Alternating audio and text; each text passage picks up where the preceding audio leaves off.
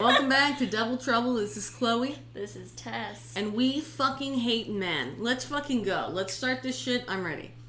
It's a Tuesday around 6 p.m. and we're angry. We're ready to fight. I got Sonic. I'm not angry. I'm always ready. But first of all, Tess said she's not feeling super well today. Yeah. So she may sound a little different. I also may sound a little different. I have a tongue piercing now and I've only had it for a couple days. I see it. So... Interesting. So, yeah, that all just happened. You guys all just heard that. But, my tongue is swollen, so occasionally you can kind of hear this little lisp situation going on. Oh, you sounded fine until you said something, and now I'm like, Well, it's kind of noticeable, but it only on specific words, but just my talk tongue is with swollen. your tongue out. My tongue is swollen. Let's go ahead and move on to part 2 of our story. You didn't get to tell, why I don't feel well. I don't feel well because I have allergies. Oh, I'm sorry. Do you think they care? Do you think they care you have a tongue ring? Hell yeah, because I No. sound different. I sound different too. Also, it's not a tongue ring. It's a fucking piercing, Okay, bitch. Okay, We do don't we have- want to end right now? Stop being shady as fuck Hell towards yeah, me. let's fucking go. Let's fucking go. Stop being shady. Ah, No. ah, ah, ah. So, we left off last time. This is part 2 of the story of John Robinson, aka J-Rob. You know? We left off, we talked about his early life, early crimes, him trying to kind of redeem himself as a family man with a family man persona by, what do you know it, committing even more crimes. Ugh, love that. And his first murders, Paula Godfrey and Lisa Stacy. So we left off at the last thing we heard from John Robinson was the fact that he had given his brother and his sister-in-law a newborn baby girl, like half a year old baby girl, because she wasn't technically newborn at that point, but she was still young. Valid. And that was in 1985/1986. So we're going to pick up with his next unfortunate victim. Her name is Catherine Clampett. If you haven't listened to part 1, you might want to skirt back to the last episode on our page. It is titled John Robinson Part 1. And go ahead and take a look. Context clues. If you can't figure out there's a part 1, guys, it's natural selection. I love you so much, but please. Go ahead and listen to that part 1 episode. That'll give you all the deets on John Robinson's early life, his early crimes, and his first couple murders. Would you like a prequel on how this man is a piece of shit? Well, listen to part 1. In 1987, he is going to meet his next victim, Catherine Clampett, who is 27 at the time. And she is going to leave her child with her parents in Wichita Falls, Texas.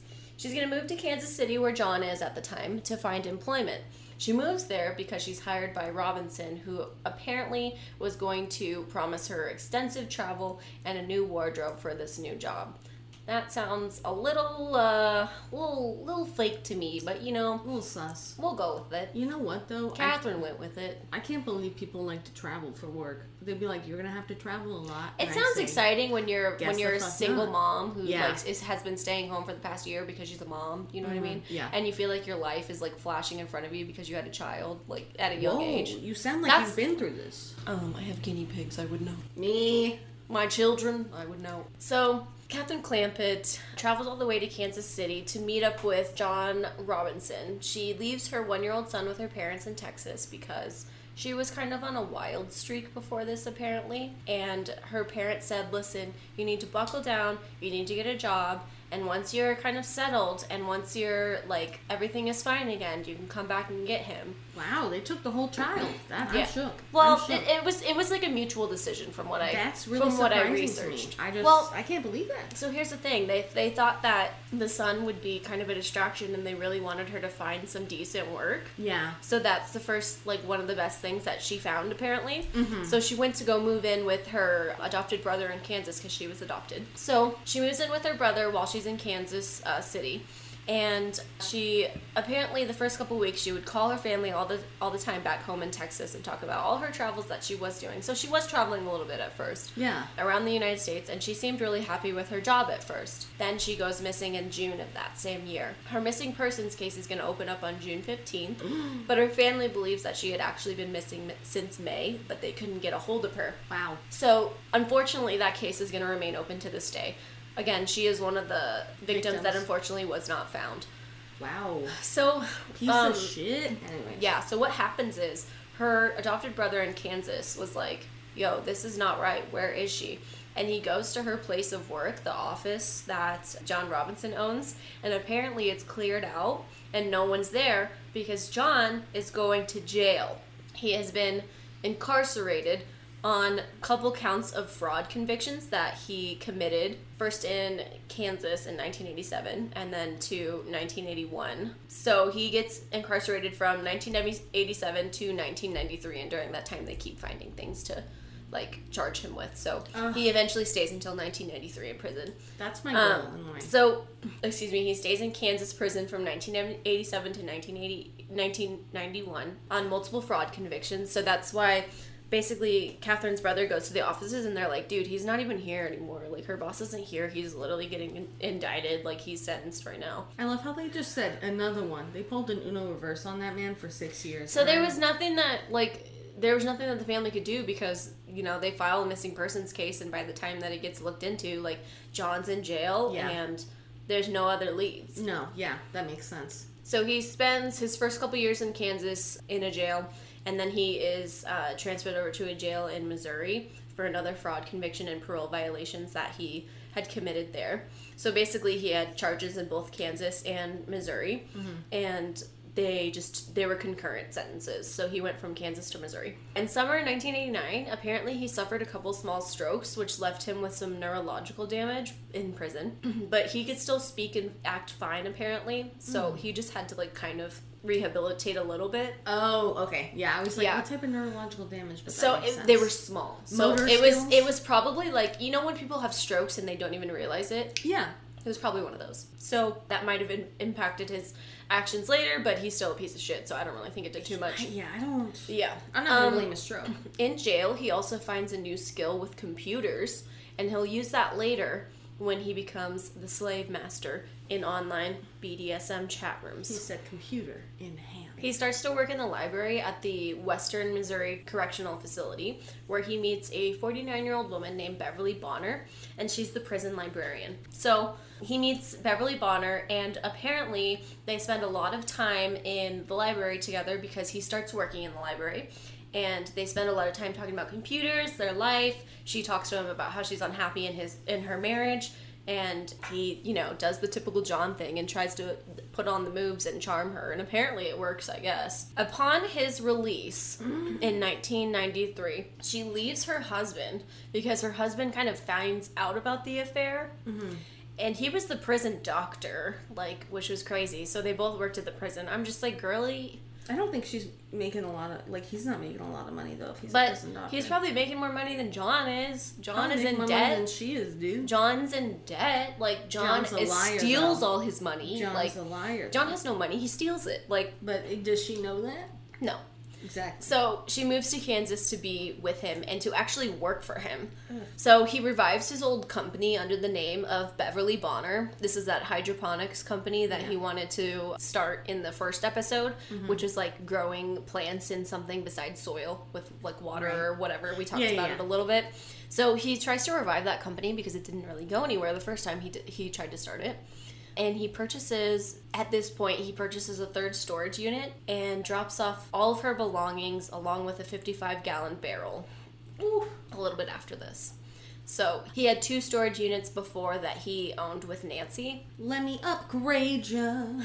Sorry. So Bonner goes missing, and we can only assume what's in one of those 55-gallon barrels that he dropped off at the storage unit with all her belongings. After Robinson arranges for Bonner's $1,000 monthly alimony checks from Dr. Bonner to be forwarded to a Kansas post office under his false name, James Turner, and her family never hears from her again, like in person. They get letters and stuff like that. Oh my god. You know, like, I'm doing great, like, blah, blah, blah. You know, he even sends letters to her ex-husband just to, like, like, basically, like, I'm fine, da-da-da, the whole spiel that he does where he gets their signatures on letters and then he sends them out. That's just weird to me. I would never. So, for several years, Bonner's mother is going to continue forwarding her alimony checks and Robinson is going to continue cashing them. I think he did that for, like, 6 years. Authorities are going to believe that Bonner died in 1994. So, he wasn't even out for a year and he already kills someone else, or like 2 years.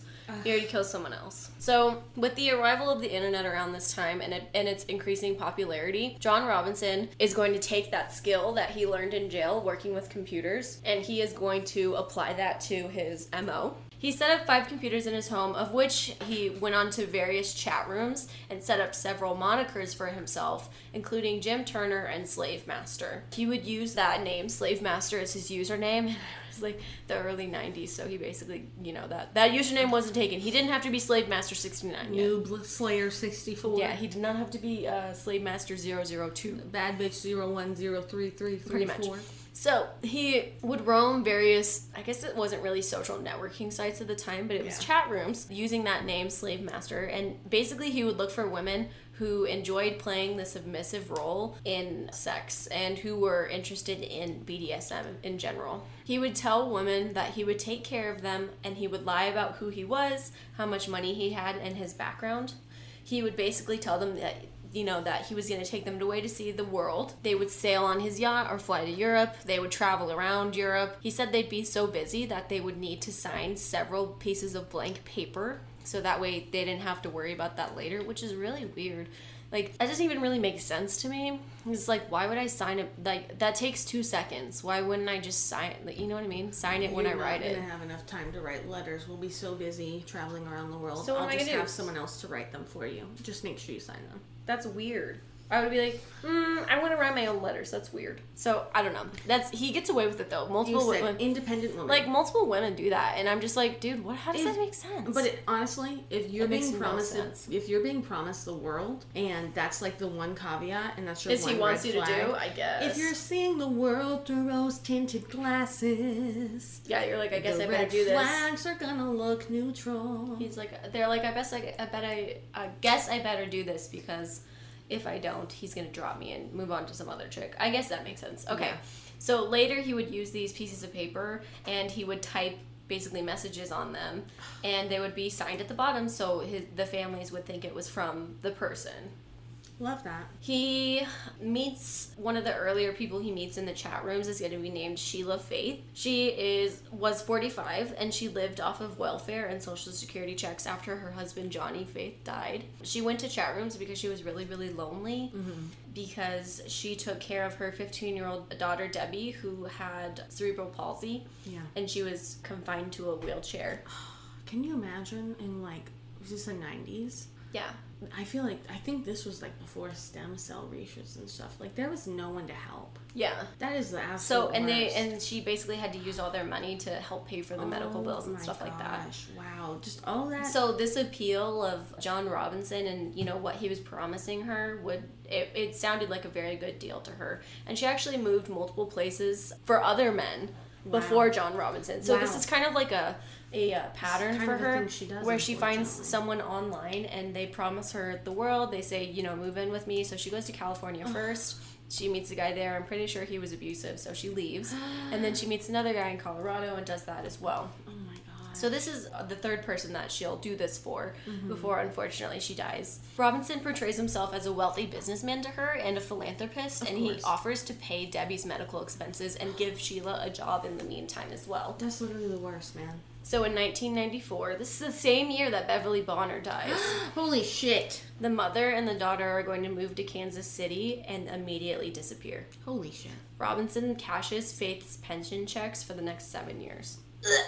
Yeah. Piece of shit. Yeah. Gradually, Robinson is going to become well known in the BDSM online chat rooms. They're going to become more and more popular. And he changes one of the rooms in his house to that office that I started talking about and starts working from home. But really what he's doing when he's working from home is probably pursuing these online relationships. You know what's bad about that too? Is if people know him, they're going to vouch for him online. What do you mean?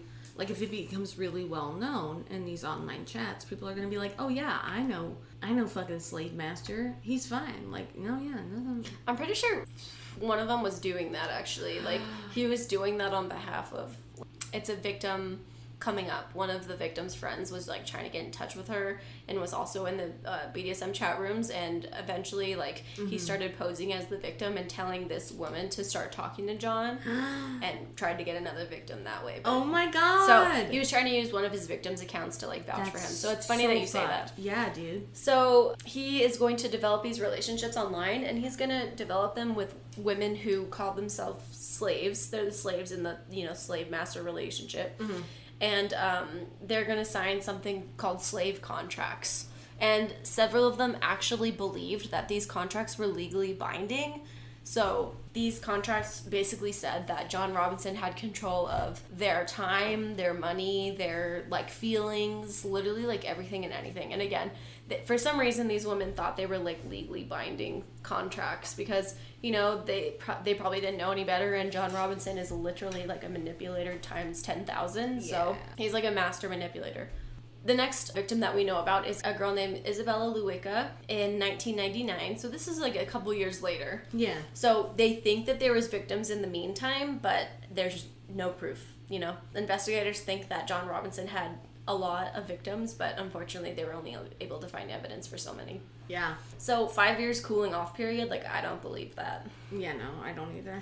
In 1999, he's going to offer her a job and a bondage relationship to her. She's a 21-year-old Polish immigrant and art student who was living in Indiana. She had moved to America with her parents at age 15 in 1993. Someone who was such a bad bitch would be like, yeah, let me get in this bondage relationship. So, like, babe, apparently she was, like, very goth and very... and she would get made fun of for that and stuff like that, so she was kind of like an outcast. Oh. So she was kind of, like, ooh, to begin with. Not to say that, like, goth people are, like, weirdos or anything like that, but she was, like, the typical stereotype, I guess you could say. Yeah, you can't walk around with, like, white face paint on and people not think you're weird, because you only do that if you're a clown or goth. And yeah, gotta be honest with you, Chief. Most people don't accept that. Yeah, which is, I know, it sucks, but she was kind of an outcast, and she felt that this was a good opportunity to pursue, I guess, and she's really into BDSM. Yeah. So she moves to Kansas City, and Robinson actually buys her an apartment, and at one point gives her an engagement ring. And this isn't the first time that he's done that. Like, he would buy, he would, like, rent apartments for these women. He would rent hotel rooms. Like, he would, like, do all these things with all this money that he's stealing and making and whatever. So he buys her an engagement ring and actually brought her to the county registrar at one point where they paid for a marriage license, but they never actually picked it up. And he couldn't actually marry her because he was still married to Nancy. Shut the fuck up. Yeah, he's married to Nancy this whole fucking time. Oh my god. And Nancy, apparently, they decided, I can't remember at what point this was, but apparently they decided that they were going to stay married for their kids and their grandkids, but it was going to be basically an open relationship because she knew about all the affairs. She just thought it was affairs. She knew about all the affairs that John was having, and she was like, this isn't fair to me. We'll only stay together in title, basically. Bad bitch. I mean, I guess. She should have just divorced him. It's hard to say. Like, it's very hard to say because they were raised in that kind of thing. It's like, don't get divorced. But at the same time, it's like, this man has gone to jail for, like, years and years, and, like, you're still with him. Like, yeah. At that point, I'd be like, bye.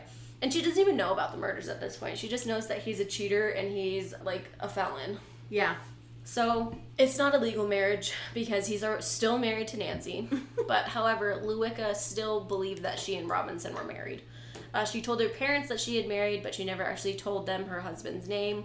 And she did sign a 115-item slave contract that gave Robinson almost total control over every aspect of her life, including her bank accounts. But again, this literally isn't legally binding, but she thinks it is. Yeah, of course. So she tells her parents that she was traveling for work with her job. And she also, at one point, registers under the last name Robinson, so she thought she was married. Dude, holy shit. To a local community college.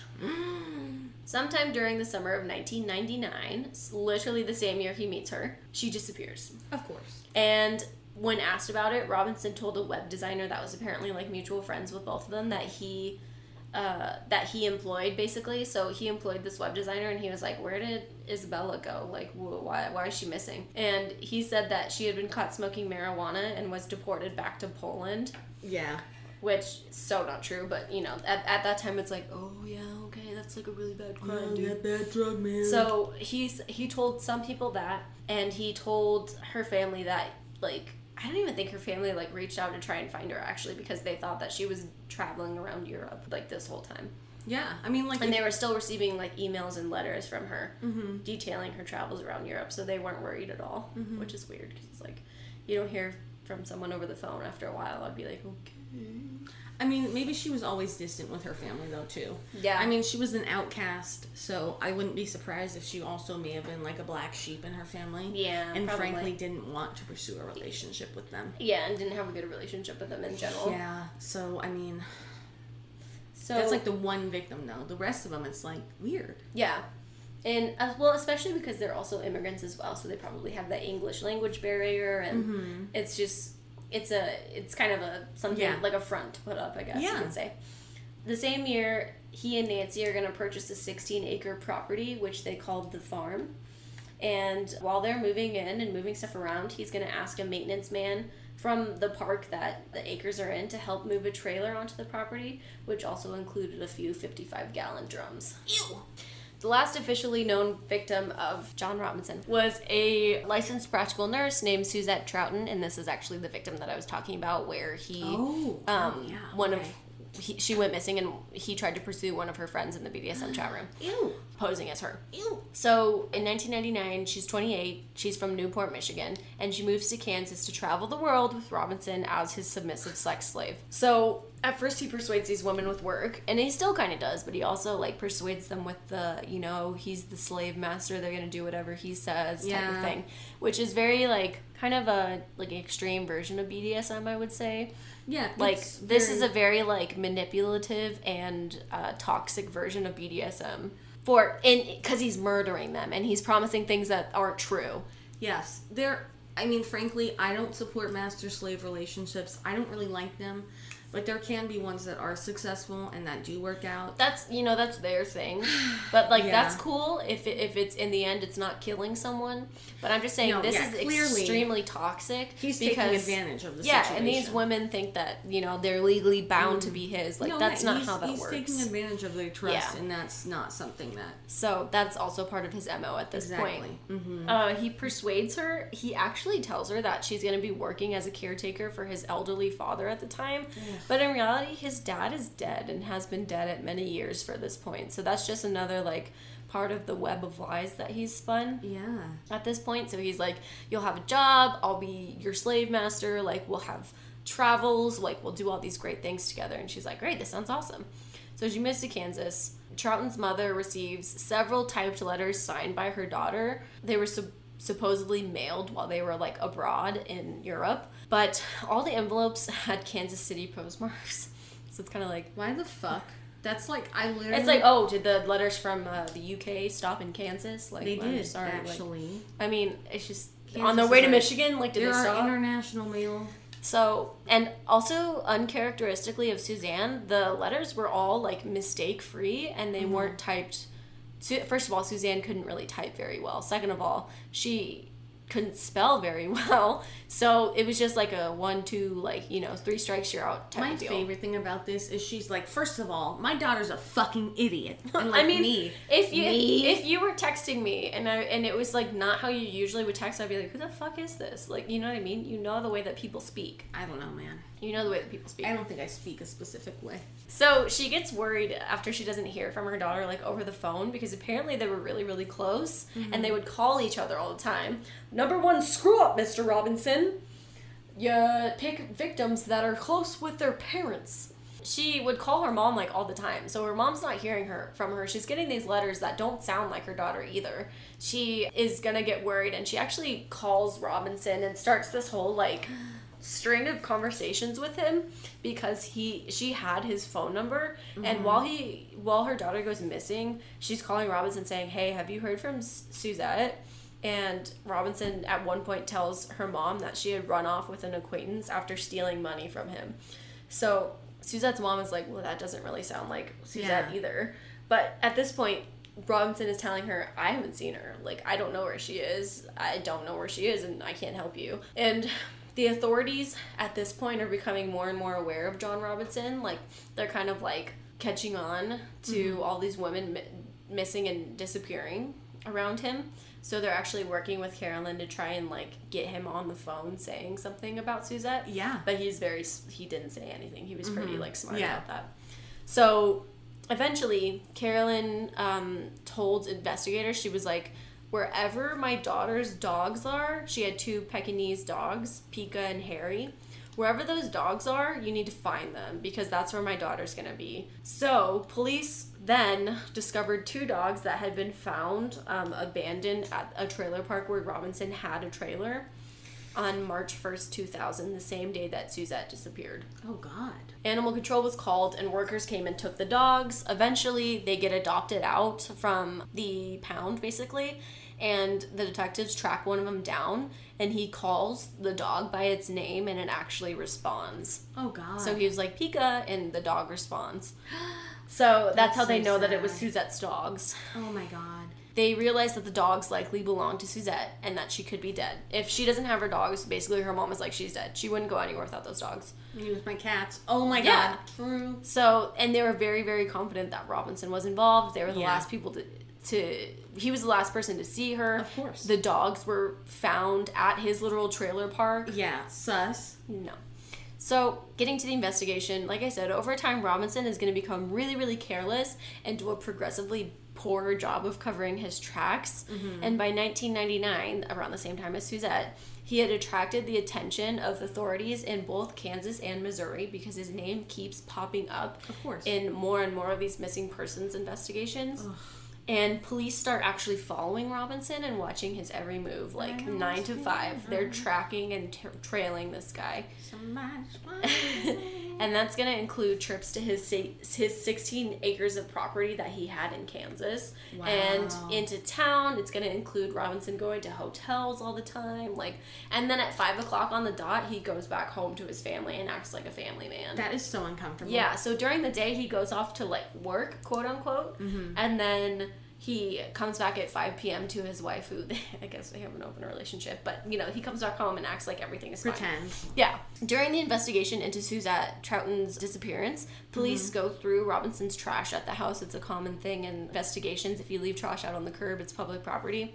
Mm-hmm. So they go through one of the trash bags, and they basically take the trash and replace it with other bags of trash so that the people don't get suspicious, which is who goes back to look at their trash after they throw it away, but just in case. So they take the trash, they find a bag of shredded documents, which they tried to piece back together. And one of the documents that they were able to put back together helps them locate the storage units that belonged to John Robinson in Raymore, Missouri. Mm. Also, in the meantime, police are going to continue to follow him around, and he actually brings women from all over the United States and puts them up in hotels. Ew. So he's constantly visiting these hotels all the time while he's out and about traveling 9 to 5. Ew. And the investigators would rent adjoining rooms and try and get some kind of evidence on him. No, ma'am. It didn't really work. That's uncomfortable. So they would try and get some kind of evidence on him while he was having sexual encounters with women next door. And apparently it was very hard to tell as the investigators what was consensual and what was not, because BDSM is very violent. It can be. Yeah. So, that results in noises happening. So it was hard to tell whether it was consensual or not, but since they knew he was so into this BDSM scene, they didn't want to, ruin the investigation and go in. So they didn't. Robinson is going to be arrested in June 2000 because a woman filed a sexual battery complaint against him. And another woman charged him with stealing some of her sex toys. I think $500 worth. So these 2 charges against him are going to allow the police to come up with a search warrant specifically for the sex toys. Ooh. But this is really to just get the dirt on Robinson and try and find anything they can to find these missing women. Yeah. So he's arrested near his farm in Kansas. The theft charge helps them get to that probable cause, like I said, and they confiscate his computer from his mobile home. and in that mobile trailer park. Yeah. And on the farm, a task force finds the decaying bodies of 2 women in those 55-barrel drums. One of them was identified as Isabella Lewicka, and the second one was identified as Suzette Troughton. So there's the big bang right there. Yeah. They got him.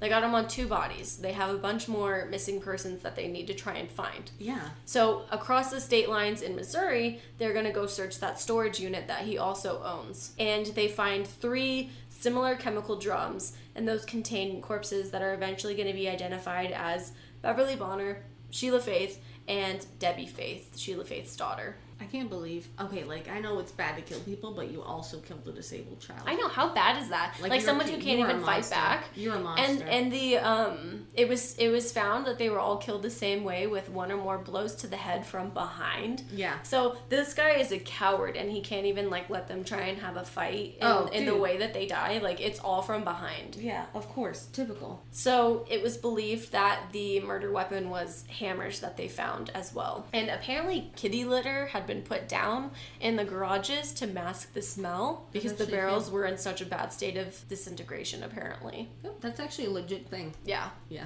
We're going to move on to the conviction and the trials. He has 2 trials, one in Kansas and one in Missouri. Okay. The first one's in Kansas. The why and the how are the murder weapon, at which authorities recover about 18 hammers from John Robinson's property. And the motive, we know this, it's going to be for money. Alimony checks, pension checks, everything like that. Okay. Basically, whatever these women own that's valuable, he's probably also going to keep. In 2002, 2 years after he's arrested, he gets to the trial, and he stands trial in Kansas first for the murders of Troughton, Lewicka, and Stacy. Okay. Lisa Stacy, that is. Yes. But they didn't find her body at this point. So they also have him on some multiple lesser charges as well. After the longest criminal trial in Kansas history, with more than 23,000 pages of police reports and more than 100 witnesses, he's convicted on all counts. Good. He receives the death sentence for the murders of Troughton and Lewicka because they have their bodies, and life imprisonment for Stacy's murder because she was killed before Kansas reinstated the death penalty. So he didn't get the death penalty for that, since that, like... Yeah. I guess what's it called? Or the 25 years thing. It's like when a case goes bad because it's been too long. I know exactly what you're talking about. But Yeah. I don't know the name.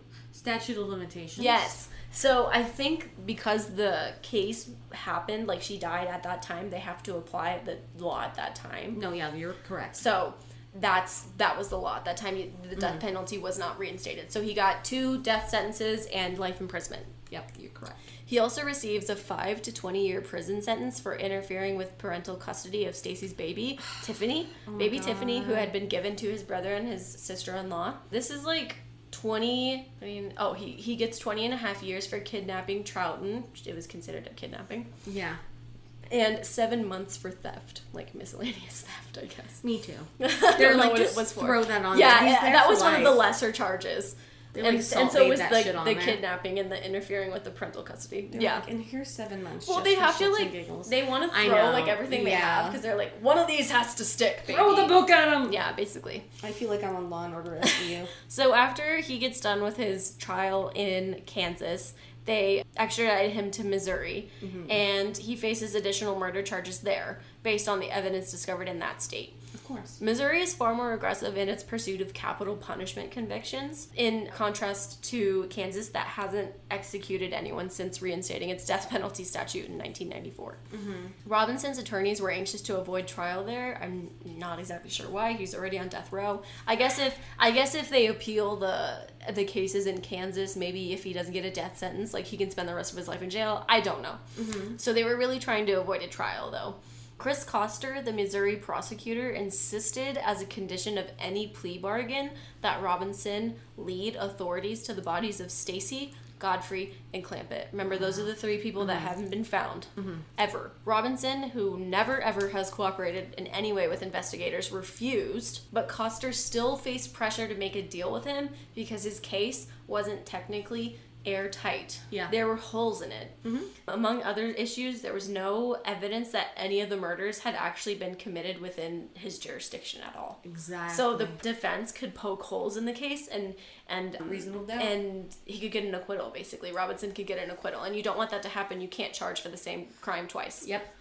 So it was a very, very tense situation, and Coster unfortunately had to enter into a plea bargain with Robinson. Yeah. Robinson, on the other hand, is going to face the pressure to plead guilty to avoid an almost certain death sentence in Missouri, and failing that, another capital murder trial back in Kansas. Mm-hmm. When it becomes clear that the woman's remains were never going to be found without Robinson's help, a compromise was reached. In a carefully scripted plea bargain in October 2003, Robinson acknowledges that Coster had enough evidence to convict him of capital murder for the deaths of Godfrey, Clampett, Bonner, and the Fates, but he never actually takes responsibility or acceptance of any crimes. Yeah, so He basically... basically said, you have enough to convict me, but I'm not saying I'm guilty, but here you go. Exactly. And they both got what they needed, I guess. Robinson entered in a plea deal. Coster entered in a plea deal as well to get him in jail, but unfortunately, they never find the bodies of those victims because Robinson will not help them find them. That makes sense. He receives a life sentence without the possibility of parole for each of the 5 murders. Mm-hmm. After the trials in 2005, Nancy Robinson is finally going to file for divorce after 41 years of marriage, and she cites incompatibility and irreconcilable differences. You think? She's like, listen, I can handle the murder. No, I can handle the affairs and the crime. I could handle and the the murder. embezzlement. But he abandoned those dogs. Pretty much, bro. Like, Nancy, eventually, she was like, I guess I should probably divorce him now. I have to say, honestly, to keep her family name out of it, I too would have been like, oh yeah, like, I'm just divorcing him because we're not compatible. Because if you're like, I'm divorcing my husband because he's a murderer and he's a felon and he's a blah blah blah, at like, this point, obviously her kids are already knows. going to suffer the consequences. Yeah. But she's trying to go out with grace, and frankly, it's a bit late. Apparently, Robinson's family, like, they didn't stand by him after all the evidence was compiled. They were like, he's guilty. Yeah, no. Like, they did not stand by him, and that is why, like, Nancy was like, yup, we're getting a divorce. I mean, it makes me laugh too because, like, he's got this history of, like, yelling at his family and things like that. He's a horrible like, person. Well, after the evidence. And it's like, no, Yeah. I think before the evidence, you guys knew he was a bad person. Yeah. So, also in 2006, Stacy's daughter, who had been known since her faked adoption as Heather Robinson, filed a civil suit against the Truman Medical Center in Kansas City, which is where social worker Karen Gaddis, who we talked about in the first part, worked. And apparently, the case was filed because the suit accused Gaddis of putting Robinson in contact with Stacy, Lisa Stacy, that is, and her newborn daughter in 1984, after he told Gaddis that he ran a charitable organization providing assistance to unwed mothers of white babies. Basically, Heather said, you should not have put my mother in contact with this person without checking his credentials and without making sure that, you know, blah, blah, blah, like he was a reputable person. But the thing is that Karen Gaddis has said that she didn't trust John Robinson. So I don't know, like, who actually put him in contact with Lisa Stacy. I'm pretty sure he went and found her himself. Yeah, because I was just about to say, like, she literally said she didn't do it. Yeah. So, well, she also could be lying. Like, you never know. I mean, I get that, but, you know. So, in 2007, Heather in the hospital, so she sued the hospital, not social worker Karen Gaddis. Yeah. But she had worked for the Truman Medical Center. Mm-hmm. So she reaches a settlement for an undisclosed sum, we don't know how much it is, yeah, in which Heather said she would split it with her biological grandmother, Patricia Sylvester. Heather won a second judgment in 2007, which prevents John Robinson from profiting for any future potential book sales or film rights that she makes. Which is like, okay, bitch, you want to film your life? Like, all right, he ain't gonna get no money for it. I think she wrote a book. Okay, I was like, I wouldn't want to film my life. I think she wrote a book. Okay, and there's like, probably, in documentaries and stuff like that, like, if she were to say, like, produce it, he could potentially get money for his name. Like, but I don't know how that all works, but, you know, just to make sure that he doesn't get any money or profit from that. Okay, like, I mean, that's valid. Yeah, she definitely got that judgment, and the judge was like, you know, bang the fucking gavel, like, we ain't paying this man no more money. He said, bang, bang, into the room. Pretty much. I got this gavel. Wait a minute, let me hold you back. So, I'm so sorry. in 2006, the body of a young woman was also found in a barrel in an area of rural Iowa where Robinson reportedly had a business partner. Ooh. The identity of the victim, whose remains forensics experts say could have been in the barrel for 20 years or more, and Robinson's possible involvement continue to remain questions. Questions remain. And this is where it basically goes that Kansas and Missouri police note that the long stretches of time that Robinson remained unaccounted for, they fear that unfortunately there were additional undiscovered victims, and he is never going to tell. I don't think he'll probably go to his grave not saying anything about what he did, because he is such a vindictive person that he does not want to help anyone in any regard. I mean, and he still hasn't claimed guilt for any of these murders. That's technically what serial killers do, though. Yeah. It's very common, and unfortunately, it is what it is. And one of the investigators says he's maintained these secrets about what he's done with the women. He won't ever tell. It's the last control that he's got. There are probably other barrels waiting to be opened, other bodies waiting to be found. Unfortunately, in November 2015, the Kansas Supreme Court vacated the Troughton and Stacy murder convictions on technicalities. Ugh. They did uphold the Lewicka conviction and the accompanying death sentence. This ruling marked the first time that Kansas's highest court has upheld a death sentence since the reinstatement of capital punishment there in 1994. Robinson currently remains on death row at El Dorado Correctional Facility in Kansas. And lastly, I wanted to go over the victims just because this case can be a little confusing. I wanted to go over the victims that Robinson has been accounted for, basically. And, there's very good proof that he did commit these. If not, he was convicted. Yeah. He's responsible for a total of 8 homicides, but unfortunately his victim tally remains unknown. The following is a chronological summary of the victims that have been identified thus far. 1984, Paula Godfrey, aged 19, remains never recovered, unfortunately. 1985, Lisa Stacy, age 19, never recovered. 1987, Catherine Clampett, age 27, never recovered. 1993, 1987, and 1993, he was in prison. Yes. 1993, Beverly Bonner, age 49, remains discovered at the storage facility in Raymore, Missouri. 1994, Sheila Faith, age 45, and Debbie Faith, 15, remains both discovered at the storage facility in Raymore, Missouri. 1999, Isabella Lewicka, age 21, remains discovered at Robinson's Ranch near Lawsine, I think it is. Lawsine, Kansas. That's a good fucking guess, because I don't know. It's spelled interestingly. If you're from Lawsine, Kansas. No, please don't hit us up. Please tell me how it's pronounced. And then lastly, in 2000, his last known victim was Suzette Troughton, age 28, and her remains were also discovered at the ranch near Lawsine, Kansas as well. Man. So we want to acknowledge those victims and, what they went through, and we hope that maybe some other evidence can come forward with his other victims, and if not, that the families can maybe find some peace at some point. Yeah, you hate to think that there's also other women out there who have not been discovered. So. And their families are stuck wondering, and maybe they have letters like that too. Yeah, I mean, it's really unfortunate, and it's just one of those things. Every time we talk about a case, even though we joke, you really have to consider the fact that there's no such thing as a victimless crime, especially with the cases we discuss. You know, unfortunately, there is a lot of death. There is a lot of people who... And we're talking about real people. Yeah. These are stories now, but this is, the last murder victim happened, 20 years ago? 20 years ago. That's not that far. And you also have to consider the fact that there are gaps in the timeline. Yeah. And there are women that are, unfortunately, probably unaccounted for. Mm-hmm. So that's really something you do have to consider. I mean, we know we joke around a lot, but we always like to make sure we acknowledge the victims. Yeah. And the reason why we do this podcast is to basically bring awareness to these types of things, in these cases as well. Hopefully this makes people more aware of situations like this. I know that it's very easy for, some women to be manipulated online and stuff like that. So hopefully if you hear something like this type of story, maybe it'll get to you a little bit. And I mean, let's be honest, it's really easy to manipulate anyone online. It's really easy to manipulate anyone in person. So it's just really a situation where we want you guys to look out. We want you to be aware, that this is still a reality.